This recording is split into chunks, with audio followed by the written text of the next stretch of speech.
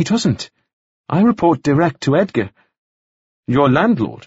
Yes, Edgar Clinch. Clinch? Gascoigne looked up. That's the man who purchased Crosby Wells' estate. His cottage, said Anna. But he's just come in on an enormous fortune. What does he care about £6? Anna shrugged. He just said to raise it, at once. Perhaps he fears what will happen at the courthouse, Gascoigne said. Perhaps he fears he will have to give it all back again once the appeal is granted. He didn't say why, Anna said. She had not yet heard about the sudden arrival on Thursday afternoon of the widow Wells, and so did not know that the sale of Crosby Wells' estate was in danger of being revoked.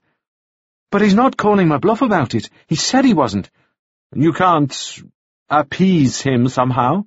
Gascoigne said. You can leave off the somehow, Anna said haughtily. I'm in mourning. My child is dead, and I'm in mourning. I won't do that any more. You could find another line of work? There isn't one. The only thing I can do is needlework, and there's no call for it here. There aren't enough women.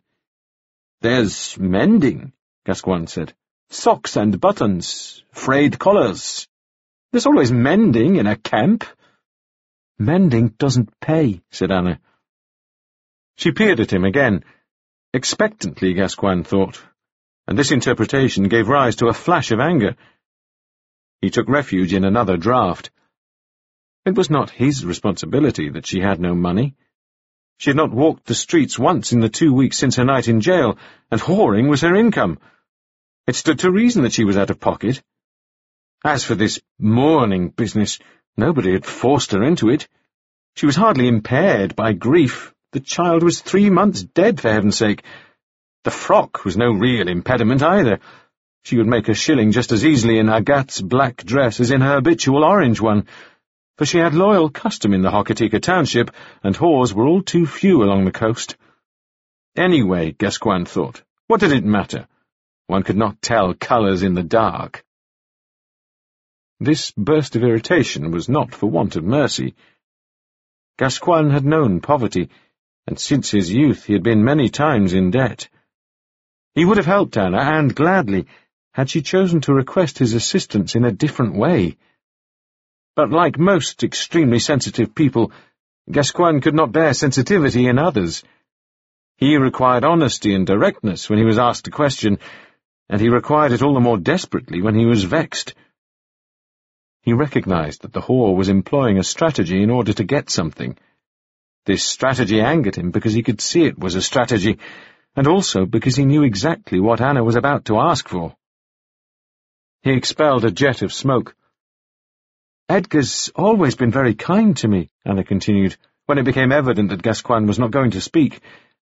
But lately he's been in a temper. I don't know what it is. I've tried pleading with him, but there's nothing doing. She paused.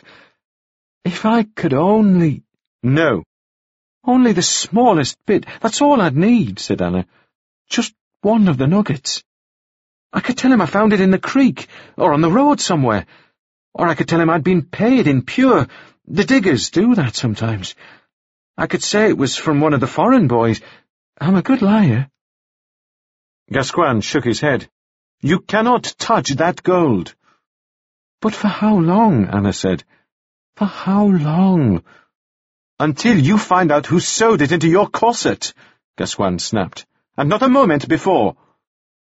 But what am I to do about my rent in the meantime? Gascoigne looked hard at her. Anna Wetherell, he said, you are not my ward. This silenced her, though her eyes flashed in displeasure. She cast about for something to do, some mundane task with which to occupy herself.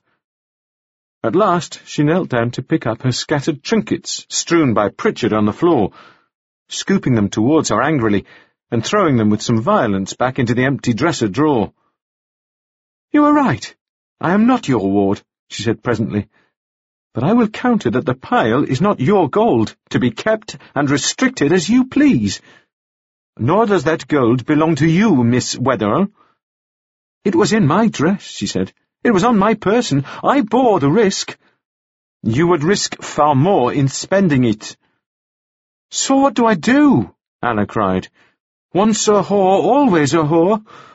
That's the only option left for me, I suppose. They glared at each other. I would give you a gold sovereign, Gascoigne was thinking, if you plied your trade with me. Aloud, he said, How long do you have? Anna wound a scrap of ribbon into a vicious ball before answering. He didn't say. He said I had to raise the money or get out. Would you like me to talk to him? Gascoigne said, baiting her, because he knew this was not what she wanted at all. I'd say what? Anna returned, throwing the balled ribbon into the drawer. Beg him to spare me for another week, another month, another quarter. What's the difference? I shall have to pay him sooner or later. That, said Gascoigne in an icy tone, is what characterizes a debt, I'm afraid. I wish that I'd known you to be a creditor of this kind 2 weeks ago, Anna said now, and in a waspish tone. I should never have accepted your help otherwise. Perhaps your memory is faulty, Gascoigne said. I will remind you that I gave help only because you asked for it. This mouldy dress, this is help. I'd rather give you back the dress and keep the gold. I got you out of the jailhouse, Anna Wetherell, at great personal risk to myself. And that dress belonged to my late wife, in case you did not know it, Gascoigne said. He dropped his cigarette onto the floor and ground it to nothing with his heel. Anna was opening her mouth to make a retort, and so he said loudly, I'm afraid you are not in a fit state for my surprise. I'm perfectly fit, thank you. A surprise, Gascoigne said, raising his voice still further, that I organized for you for reasons of the purest charity and goodwill. Mr. Gascoigne, for I felt that it might do you good to get out and enjoy yourself a little, Gascoigne concluded. His face was very white. I will inform my lady that your